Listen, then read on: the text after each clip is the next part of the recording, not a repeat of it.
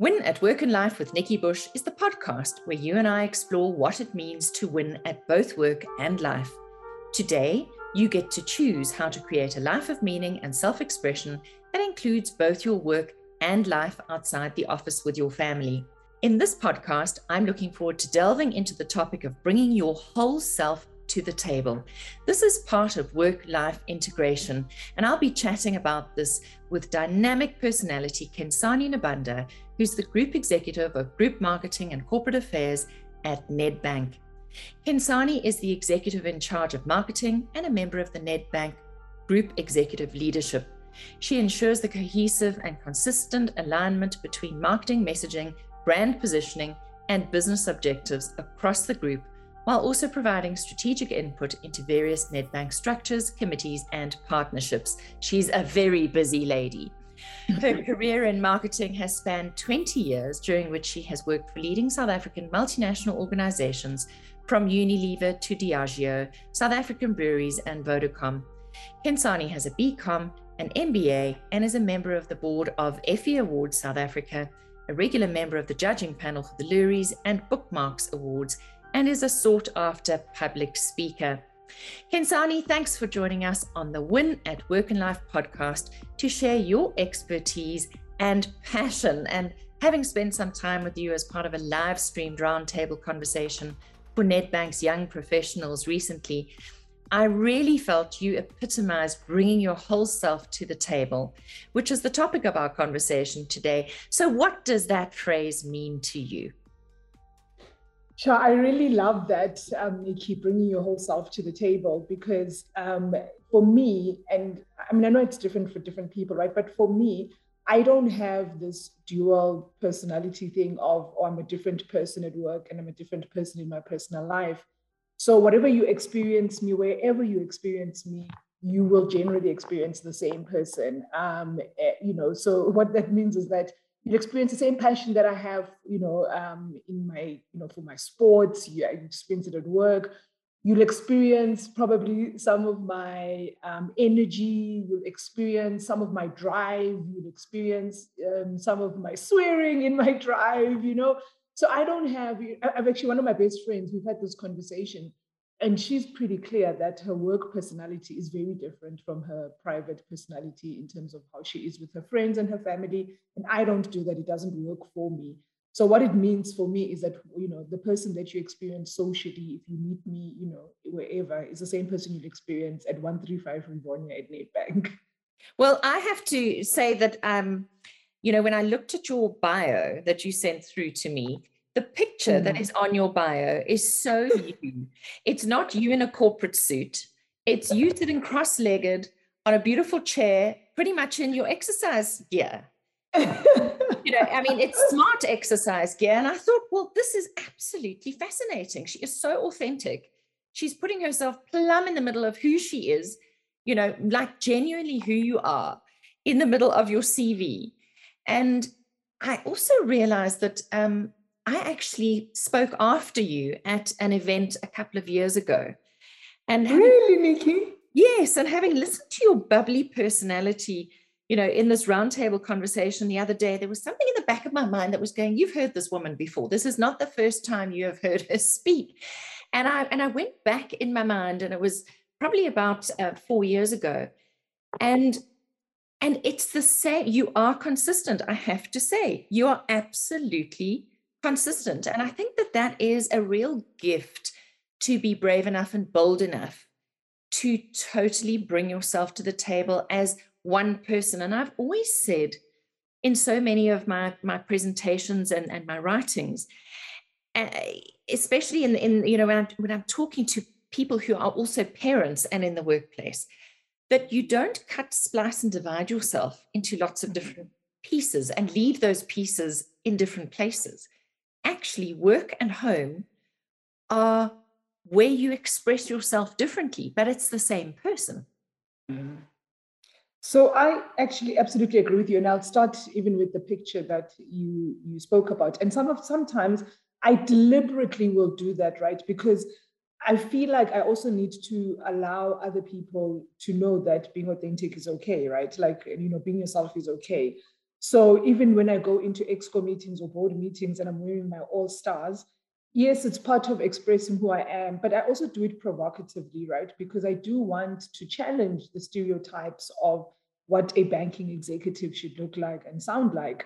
And then I want, people who are behind me, younger than me, to feel like actually, whatever it is that we are, whoever it is that we are, they should have the confidence to be able to do it, knowing that they can still achieve a great career, even, with that. And yeah, even how, I'm a pretty expressive person in how I talk. I do that at board meetings. I don't try to tone myself down. And it's so interesting for me, Nikki, in that, like, when I have tried to tone myself down, or when I have tried to be sort of what's expected of an executive, I actually have not done my best work. And that, I think, when I clicked on that, that was actually when the power of really being authentic just stood out for me, because I was in an organization where I was really trying to, like, toe the line in terms of what an executive should sound like and be like. And actually, I wasn't happy. I wasn't enjoying my job. And by the way, I wasn't delivering for the company as well as I could have. So that aha moment was so powerful for me. And I made the conscious decision that, yes, like, I will bring my true self, to the business table in terms of who I am. But I will also be, slightly provocative at moments where I really wanted to challenge, my peers, the board members of, the bank, and then allow other people to look at that and go, whatever myself looks like, I'm able to, bring it. And I love what you say about, so of course, I mean, in a lot of ways, you are in a corporate environment. So, potentially there's some things that, you can't say, or how you say it and stuff. But it's still the expression of you, you're not trying to be different. It's a different articulation of yourself in that environment. I sense, it's an energy. It's the energy you bring to the table. Of course, you're bringing your brains to the table, but you're also bringing your personality, your character, and the way you see the world, the way you experience the world. And isn't that part of what diversity is about? I think we've got so hooked on diversity being about race and gender that we forget that diversity also comes in the guise of personalities and character. I so love what you're saying, because so it's as the bank, the exco, we have one-on-one feedback sessions with our peers. It's quite powerful, actually. And consistently, the positive feedback that I get is on that, like the energy that I bring, because what it means is that I then generally have a different opinion to what your, maybe the normal banking executive would think about a particular situation. And I'll go, well, I don't know. I don't think, also I'm a marketeer. So generally, like, if I'm talking to our CFO or CEO, but I think the particular energy that I bring also just brings a different opinion and takes us into a different discussion. And we might end up at a different decision, right, as an organization. And I think that's what diversity for me, that's why it's so powerful, because you bring all these different voices, which you normally, wouldn't. So yeah, absolutely agree with you. I think sometimes we do get caught up, and I think the racial and the gender, it's very important. Sexuality, all of that, is very important. But we forget that actually it's also about, people's views, the energy that they bring, their experiences, where they come from, all of those things are just such a powerful part of how you can impact an organization positively if you listen to those voices. And then, making yourself memorable and visible really goes hand in glove with that, because you're not trying to be like anybody else. You are carving out your own niche that looks like you and feels like you. You've had a very interesting sort of career trajectory. And when I listened to you, I thought this would be a lovely thing to share with people about how you need to share with the people you work with what your aspirations are, so that they can actually get on board and help you get there. That, you might have a throwaway line, and I think your throwaway line to somebody superior to you was, I want your job one day, or when I grow up, I want to be you one day, or something like that. And that's actually what eventually happened. Like, take us through that story, because I think it's very powerful. So, I mean, I've actually had a number of examples, and I just want to start. I think when I started my career at Unilever, And I said to my friends, I'm going to be a category director by the time I'm 30 years old. And that was like incredibly rare right at that time. And I told my boss's boss that I want to be a category director by the time I'm 30. And everyone was like, ha, ha, ha. And Nikki, I was a category director when I was 25 years old. So part of putting it out there, I think puts a challenge to me in terms of then what I need to achieve. It puts a challenge for the people I work with, my leadership, my bosses, because they then start like, they're like, oh my goodness, we're going to have to manage this person. So, but then they start noticing me and, and then also it puts a challenge on the projects that I get, because then I put up my hand for stuff that, is going to make me noticeable and memorable so that I do achieve that. But what was interesting was in between, so I was at Unilever for 3 years working on Rama. I then met someone who was the Smirnoff brand manager, and I said to him, you've got my job, like that's the job I want. And I was very clear that if I left Unilever, that's what I was leaving for. So when he resigned at Diageo, he said to them, look, I don't know, I've met this woman and this is what she said to me. So I was 23 at that time.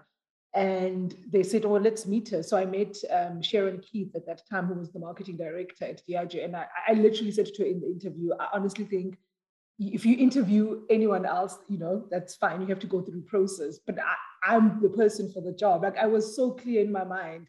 And when I speak to her now, she says they literally walked out of that interview and just said, oh yeah, there's no one else we can appoint actually here. And that's what they did. And similar, even when I joined Nedbank, so the one thing you don't know was that I joined as the executive head of group marketing in 2017, September. And just before I joined, because I was serving my 3 months notice at Vodacom, the guy who was meant to be my boss, Tulani, then tells me that he's actually resigning from Nedbank. And I was like, what do you mean? So I'm going to start without a boss. And he said, yeah, which like had, a whole anxiety thing, because when you go through interviews and then you've sort of made up your mind, you've asked about the person and you're like, okay, so that's who's going to be my boss. And I'm like, a bit like anxious, like who's going to be my boss? And then I thought, actually, I want my boss's job. So I said to my mom, I'm going to throw my hat in the ring for this job. And she said to me, but you haven't even started at Nedbank and you really want a promotion. And I said, well, that's exactly what I'm going to do. And then I said to her, what's the worst that can happen? They say, no, I don't get it.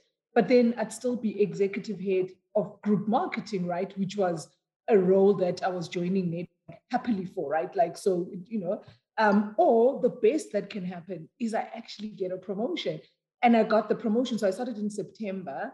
And then in January, Mike Brown and Mfundo then said to me, actually, we're going to promote you. So for me, that power of just stating what you want and articulating it, for me, one, it puts it, I think, out there. You almost like have to go for it yourself. But then the people, around you, like then have to sort of step up for you, right? Because they know exactly what you're looking for and you're clear. And it doesn't mean it'll always turn out the way you want. But for me, it generally has. And that's why I would always advocate for that. So you used the words, you threw your hat in the ring. Yeah. And I like to connect that with casting vision forward for yourself. So, always, seeing what's your next step. And sometimes that next step is clear for people. Sometimes that next step is not so clear. And sometimes our next step is not a forward step. It might be a sideways step. And that's not always a bad thing. Can you just talk us through that? Because, sometimes, as you say, there's competition for one job. What if you don't get it? How do you deal with that situation if you go for something and you don't get it? Yeah, so, and I guess it may be, so I'll answer that and then I'll just go back to like the whole side step, right? Which I think is so powerful, Nikki, right? Like, so part of my leaving, Vodacom was exactly that, where there was a commitment done before I joined the organization. And the first time that commitment wasn't stuck to, I stayed, trusting the process and the organization and, thinking, things are going to come to pass, but also being very clear that I was disappointed with what had happened, given the commitments that had been made in bringing me into Vodacom. And then when the person who had gotten the job that I had been promised, they brought in an international person. And when they were then extending his contract by another year, it hit me really hard, Nikki, right? Firstly, I started questioning my own capabilities and abilities. And that's such a tough space to be in. I was thinking, I've been working in marketing for so many years. I've worked on so many incredible global brands, done great work. And here I am starting to question my value and my abilities. And in that, I then realized, you see, when I get to a point where I'm starting to question myself, then I shouldn't be in this environment. Especially when I struggled to understand, especially the extension of his contract. I just really couldn't, and when I was trying to get the answers, they were not landing. And here's the thing, Nikki, when I resigned, the counter offers was, we'll promote you immediately into that job, and then you'll do it with him for like 6 months and then he'll go. So all this questioning of myself, I'm so glad that I decided, actually, I'm not walking down this route of not trusting my abilities. Because in the end, when I did resign and they were now saying, okay, here's the job, it's yours. And I was like, but this was what committed to 3 years ago. I was patient for 2 years and then now you're extending this guy's contract. So for me, I think at times, so in the first instance, I decided to trust the process and I felt like I think my abilities would be clear enough that I would get it eventually. And then there was a time when they were extending the contract where I thought, nah, this is no longer about my abilities. So I need to remove myself from this. It's just not working for me. I chose, especially when I started to question myself. But I think also one of the most pivotal career moments for me was my last year at Unilever. So when I went to Dubai and I was looking after skin for Africa, Middle East, and Turkey, it was an incredible highlight in my career. And then I got a new boss, Fernando Acosta. And I don't, right? I mean, Fernando now, him and I like can laugh about this and stuff. He was incredibly ambitious, but I think in his ambition, forgot his team, forgot how to, nurture, how to develop, how to grow, how to support. So where my first 2 years was incredible career, doing extremely well, all of a sudden my last year, just feeling completely under pressure all the time. No matter what I did, just didn't feel good enough. It was just like such a weird thing. And in that time, I also had a personal tragedy. So my 19-year-old brother, who I'd told about how I was feeling at work, and he had said to me, just quit. Like, why are you still working? Just quit. And I said to him, you're 19, things don't work like that easily. And so he then passed away, unfortunately. And in that moment, it hit me hard that here's me with all this doubt about myself, and then you die. Like, how can I don't, that's not the type of life that I want. I want a life where I'm fulfilled, I'm happy, I'm positive, I feel like I'm adding value in my job, in my personal life, so that whenever, the end happens, there's no regrets, right? I'm dead anyway, so I can't do regrets. But I just felt like I just don't want to have regrets. So I quit. And I quit with no job. I traveled a little bit. When I moved back to South Africa, because I was living in Dubai at that time, when I moved back, I moved in with my parents. I had no car and I was okay with it. This is after I was 32 years old. I'd been a category director for I think 6 years in total or 7 years. So it's like really high flying career, and then just said, no, I'm out. And I took a 6-month break, moved in with my parents. And in that break, firstly, I didn't want to have a job. So I was getting a lot of phone calls from companies, but I didn't want, because I always think when I'm between jobs, I'm already starting to think about that next brand, what needs to be done. I didn't want that. And I wanted to figure out if I wanted to still be in marketing. And then I wanted to figure out if I want to continue working, how do I continue working? What does it look like for me in a way that makes sense and stuff? So I went through that, and it's such, that 6 months, I would advocate, if you can afford to, I would advocate, it doesn't have to be because mine, driven by, a death in the family and a tough work situation. But sometimes I just really would advocate, if you can, take a break and just really rethink, refocus yourself, and really articulate quite verbally how you want your life to look like and what you want your work to look like. And that is why when the Vodacom situation happened, when I started, I said, these feelings feel familiar. and I'm not going back there again. So I'm going to remove myself from this. So absolutely, Nikki, it's not, I mean, I always say like people see me now and, you know, on my social media, I talk about love my job. I post a lot of the stuff that we do with Nedbank and I absolutely love my job. And people maybe look at it and they think, sure, this looks easy. It's not. There has been some sidesteps, some disappointments. But in all of that, for me, I think like the biggest lesson, honestly, that I learned was that I needed to be clear what the work environment, how I, you know, what it looked like for me. And what that looked like for me was bringing my authentic self, articulating what I want, being brave a lot of times. And I found that I've loved my job even more than I ever thought I would because of all of that. So exciting to listen to somebody who loves what they do. And it's so obvious for me. But looking back at this conversation so far, I think what's important is that you take the time to do self-reflection. And there have been some difficult moments, and you're advocating that gaps for growth are important. And to give yourself space every now and again to question things, to reflect back on how things are for you, to question yourself, to really honor the journey, I think. And the journey is more than just hopping from one job to the next. It's also what happens in the in-between times. And it is the development of self. Work is part of your growth process as a human being. It's part of who you are. It's not something you do separate to who you are. And I think that's really evident in your story, is that it's all wrapped up in, it's a form of self-expression for you. So you have taken the road less traveled. You did stop. You did go home even, which must have been a massive thing on a mental level. To go back home to heal, I guess, to lick your wounds, to ask a lot of questions, and then to find your courage again and step out again. Absolutely. And I mean, I love because it's so easy to be so caught up in what are people going to say, right? Like, and you decide, well, let me just continue in this because and it was like one of the lowest points in my life.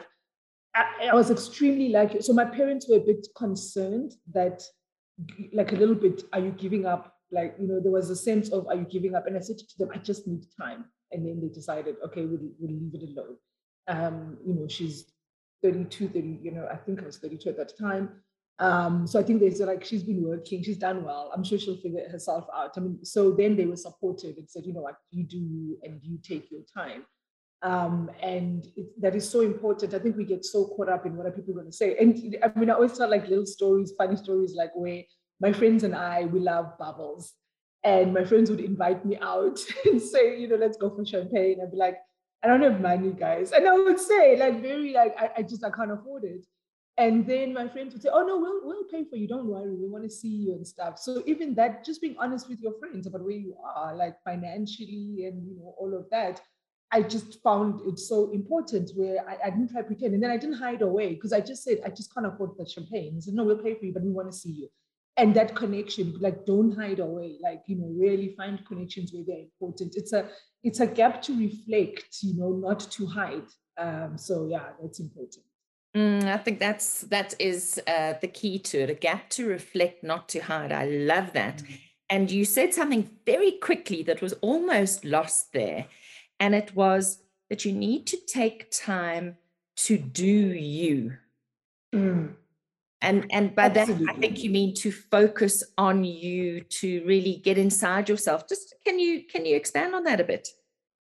Yeah, so, you know, I always say to people, do you, right? Which means don't try be someone else. Don't do what makes sense to you. Do what, you know, sets your heart on fire. Like, do what makes you passionate. Do what makes you happy.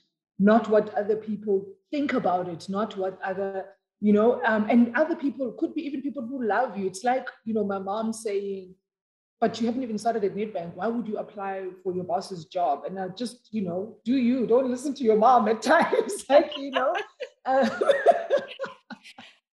So I think for me, it's so important. And by the way, I think whatever then happens in that journey, Nikki, you can't blame anyone else if things don't go the way, right, they're meant to go, because you've made your choices. You know. So I don't know if you know the Louis Awards, right, in advertising. The Louis, yes. So every year they award the marketing leader of the year. In like doing me and just being me, it's given me so much success. So for example, I've been nominated as, one of the marketing leaders of the year for the Louis Awards. So they award every year a marketer of the year. And that for me in South African marketing, right, and advertising is the pinnacle of a marketing career. Like if I do win it, it would be like incredible. So I think doing you and just being authentically you has been such a massive success journey for me. And that's why I don't advocate for people to try emulate anyone else. I just think, make it make sense to yourself and who you are and who you are authentically. That's such an interesting point, because I'm sure you've had many people over the years come to you to say, well, how can we be like you? I have people come and they sit and they say, oh, we want to be a speaker like you and we want to do this. And I go, but you can't be like me. You have to be you, and you have to travel your own journey. Yes, I can give you some hints and tips, but actually how you unpack that journey is going to be so unique. And what people buy into in terms of your brand is who you are and why you do what you do. So many people have similar jobs. I mean, there's lots of other group marketing people in the country, but nobody does it like Kenzie does it. And that is that unique masterstroke that makes you different and makes you marketable and makes you valuable, is not trying to be like somebody else. It's so powerful. And in that, so for example, a lot of my public speaking tends to be very vulnerable. I speak about my personal experiences very openly. I speak about my challenges, very openly.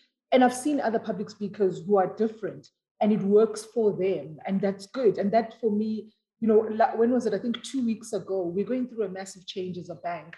And my head of marketing for retail and business banking asked me to come to speak to the retail and business banking marketing team about, change is constant, growth is optional.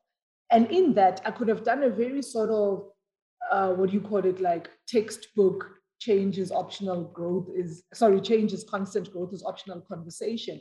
I tend to do that with my own personal examples of when the growth that I've gotten from change and when I've decided I don't like this change and it's actually not worked for me, I should have actually accepted the growth that came in that change. And I used very personal examples. And afterwards, I mean, the reaction that I got was so powerful. So, and that's the point, Nikki, around like, no one can emulate Nikki Bush. Like how you do it is, so you, and I love it and it works for you. But Kenzie can't be Nikki. Kenzie has to do it in her own way that, people will then connect to that. So I definitely buy into this. So when people tell me, even in my marketing leadership team, I guess maybe people would think, are your marketing executives similar to you? They're actually not. Like, I look at Ntabi Singh, who heads up the group marketing team. So we ended up getting the job that I got promoted from. She's a much quieter leader, but bloody hell, Nikki, she is an amazing leader, but in such a different manner from me. And she's doing so well doing her. And that's the bit that I really want people, to just understand, that we will all achieve like our success on different parts in different ways and in ways that are just true to ourselves. So I want to shift this conversation, particularly when it comes to women, to negotiation and holding your value. Because when you're building a career, sometimes you get faced with an offer. And I know that you've experienced this over the years. For many years, you accepted the offer that was on the table. And then you discovered, because you're a communicator, when you were chatting about some offer on the table and you were chatting to a male counterpart, he told you, hey, don't accept that offer. You've got to go into negotiation here. Now, this is often a big difference between men and women, particularly in that corporate landscape. Can you give us some insight into that? Because you learned the hard way, didn't you? I did. So I literally, it was when I was going on my expatriation and my guy friend was, doing the same. Okay, I just signed my for those who don't understand that, you worked for an organization that sent you offshore for a period of time to work in a foreign country. Yes. Right. So, when they put the offer on the table and it looked pretty reasonable, I could understand it. They have something called a cost of living allowance bid, right? They say in South Africa, if the cost of living is at 100%, you're now moving to Dubai. When we look at this basket of goods, your cost of living goes up, let's say by 15%. So we'll take your basic salary and take it up by 15%. Then they give you like what they call international spending allowance that they also base on, so it seemed very logical to me, Nikki. I didn't have nothing to question. And it was a good package. It was a good package. It was a good package, and I signed very happily. And my counterpart, this guy, was just not signing. And I said, but I don't understand. What are you arguing? Like, what are you negotiating? And he said, firstly, do you know in that cost of living allowance what they've calculated?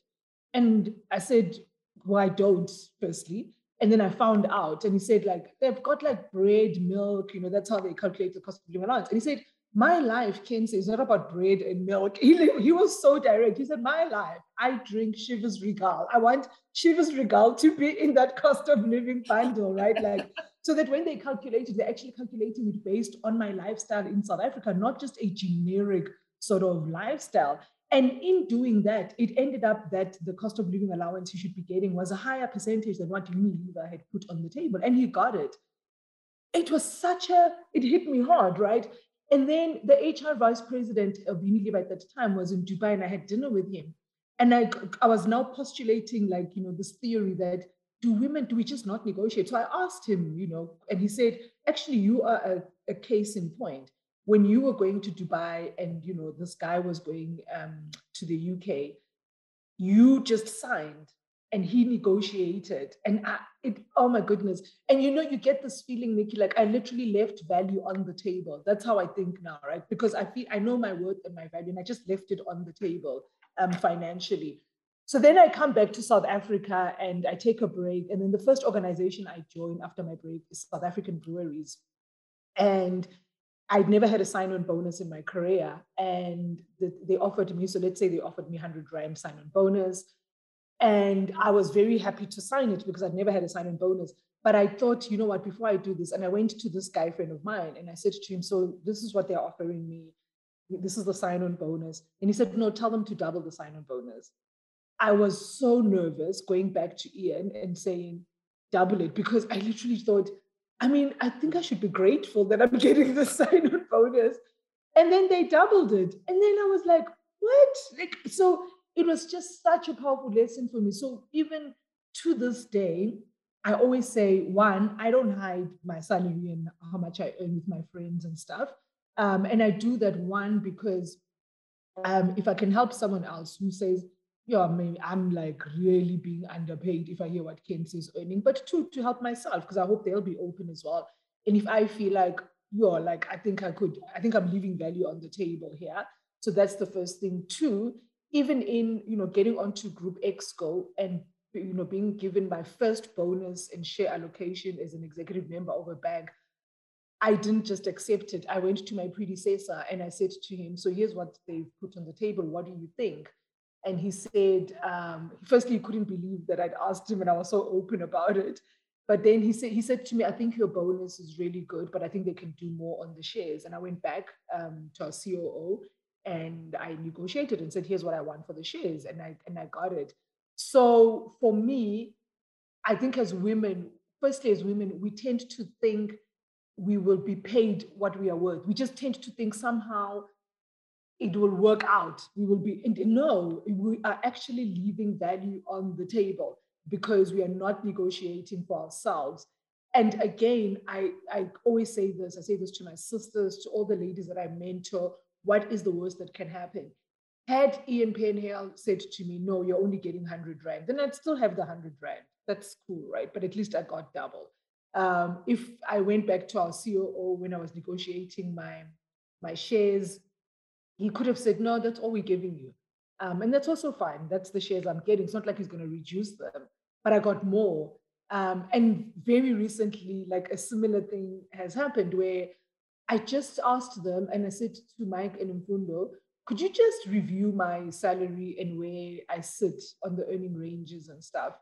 Um, and because of that, I'll be getting an out of cycle increase. So I am now a massive advocate, Nikki, for women to really negotiate for ourselves, make sure that we know our worth actually, but make sure that we are being paid that worth and we're not leaving any value on the table.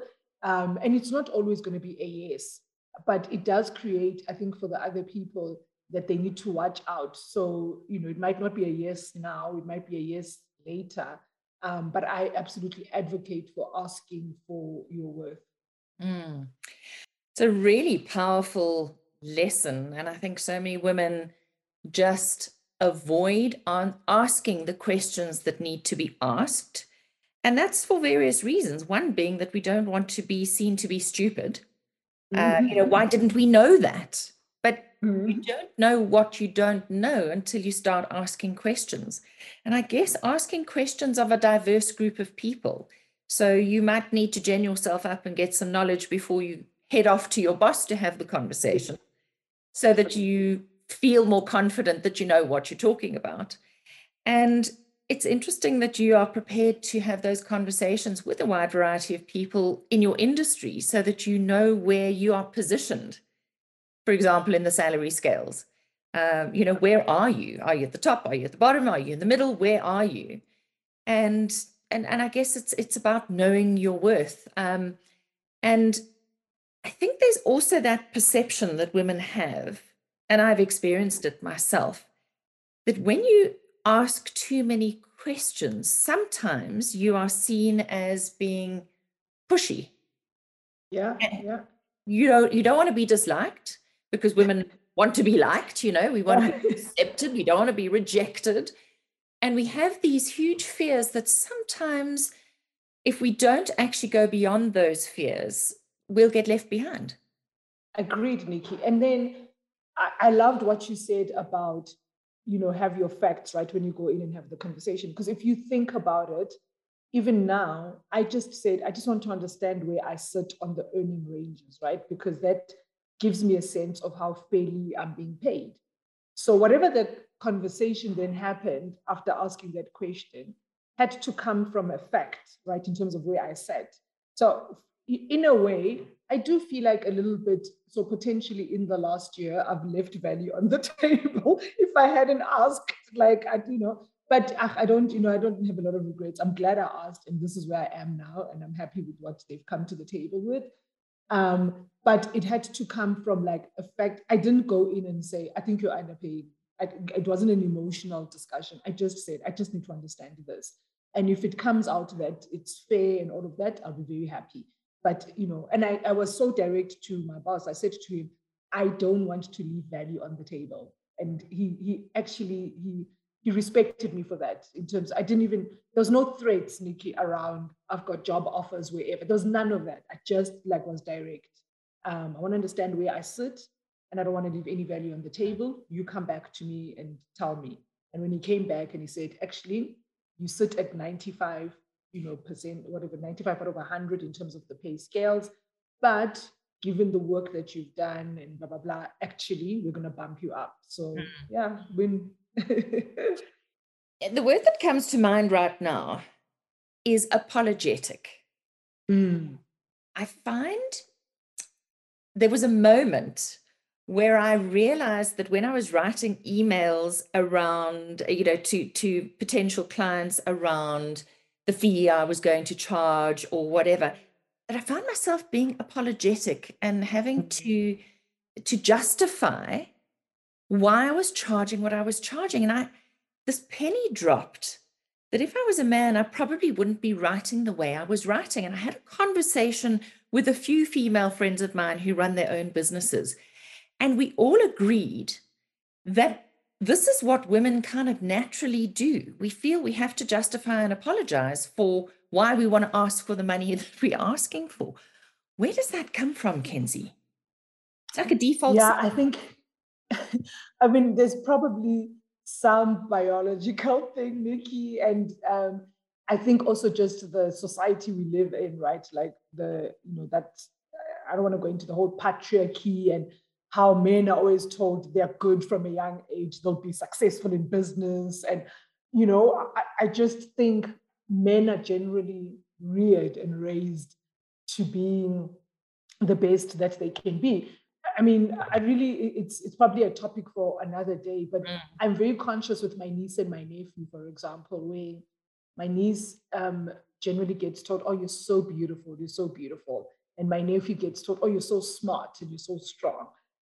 So I'm very careful with my niece to also use smart, strong, in addition to being beautiful, right? Like, because I don't want her to think that the currency is about beauty, and then she has to learn all the other things later that, oh yeah, I am smart as well, and I am strong, and then she's all got these doubts as she's trying to build it. So I do think it really comes, there's a lot of, in terms of how we are brought up in our society and all of that. I even see it, Nikki, when I'm doing performance reviews where, like the guys who report to me, like the men who report to me, will come into a performance review and tell me they're exceeding. And I'll be sitting there thinking, how are you exceeding? And when we go through the KPIs, and then I push them back to performing. And, you can tell, like, actually, some of them, they were taking a chance, but they'll take the chance and they'll see where it lands. And then they get to perform and they're like, okay, fine. But then I see like some of like the ladies and the women in my team who come in and say, oh, we were performing. And I'm like, have you seen what we've achieved in your space? Like, I think you're exceeding, So definitely as women, we tend to, there's a more apologetic, I guess, way about us. But I believe, Nikki, and I'm a perfect example of it, that we can learn how to grow the muscle of asking for what we want, the muscle of being braver. And you do it once, you'll continue to do it. Actually, in a simple way, even when I'm mentoring, there's a young girl in my team who I mentor, and she's very ambitious, but whenever she's in meetings, she doesn't say anything. So I said to her, but I don't understand. You want to be a marketing manager, you want to head up the brand at some stage. We don't know your voice in meetings. We don't know what you think. So I gave her a challenge and I said, every meeting, I want you to say at least one thing. I don't care what it is. I don't care if you think it's stupid. I just want you to say one thing. What that has helped her with is she's now grown the muscle of being able to speak in meetings, no matter what anyone thinks what she's saying, like whether it's smart or not. Like, she's now more confident. So I see her, she speaks more than once now in meetings. Her opinion is out there, but she had to grow that muscle. And I think that's what we need to do as women. You need to try once and strengthen, like if you are wanting to strengthen your abs, right? That's the muscle you focus on and you work on it however many times at gym, at home, doing sit-ups and all of that.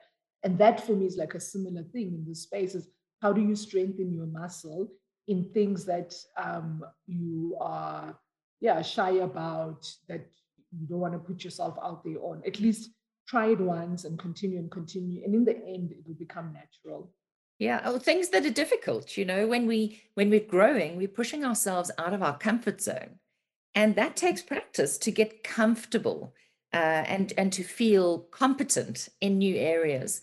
And sometimes that means really doing things over and over again. So I love your example because you've challenged her in every meeting to actually become a contributor.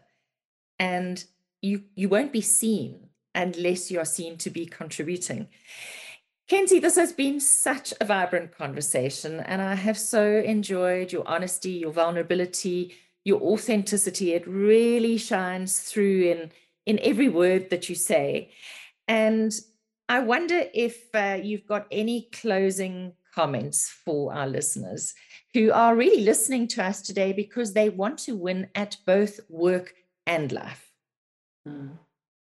Yeah, so I discovered maybe a couple of years ago this whole idea of work-life integration, which takes it beyond, the idea of work-life balance. And for me, I don't really know the textbook meaning of it, but I bought into it. And like that's part of, I guess, doing me and bringing my authentic self to the world, is because I actually have this work-life integration. And I give an example. I was on holiday. So before I turned 40, I had a 40 before 40 list. And one of the lists was to drink champagne in Champagne and drink a Bordeaux in Bordeaux. So I was with my friends on a train between Champagne and Bordeaux. And I'm on leave. And then on the train, I opened my laptop and I started working. My friends were like, but you're on leave. And I said, for me, this is how I think about, at that moment, I wanted to do my work and I wanted to respond to a couple of things. But at the same time, I can very happily, and my PA will know, I'll say like on a Wednesday afternoon, cancel all my meetings. I'm going to have bubbles, or I'm going to the spa, or I love going to the movies, even alone. Like I'm going to watch a movie, So for me, it's how do I do all of those things work in a way that I come out happier, better, more productive, more, ultimately what you should judge me for as, people at the bank must judge me for my output and my delivery and, what I'm achieving. Don't judge me for how I do it. So yeah, I think that would be, figure out what your work-life integration looks like, because I don't believe in, I know they're meant to say like this balances, make sure that the scales between both worlds and stuff, but it still feels to me that it makes it two different worlds. And for me, that just doesn't work.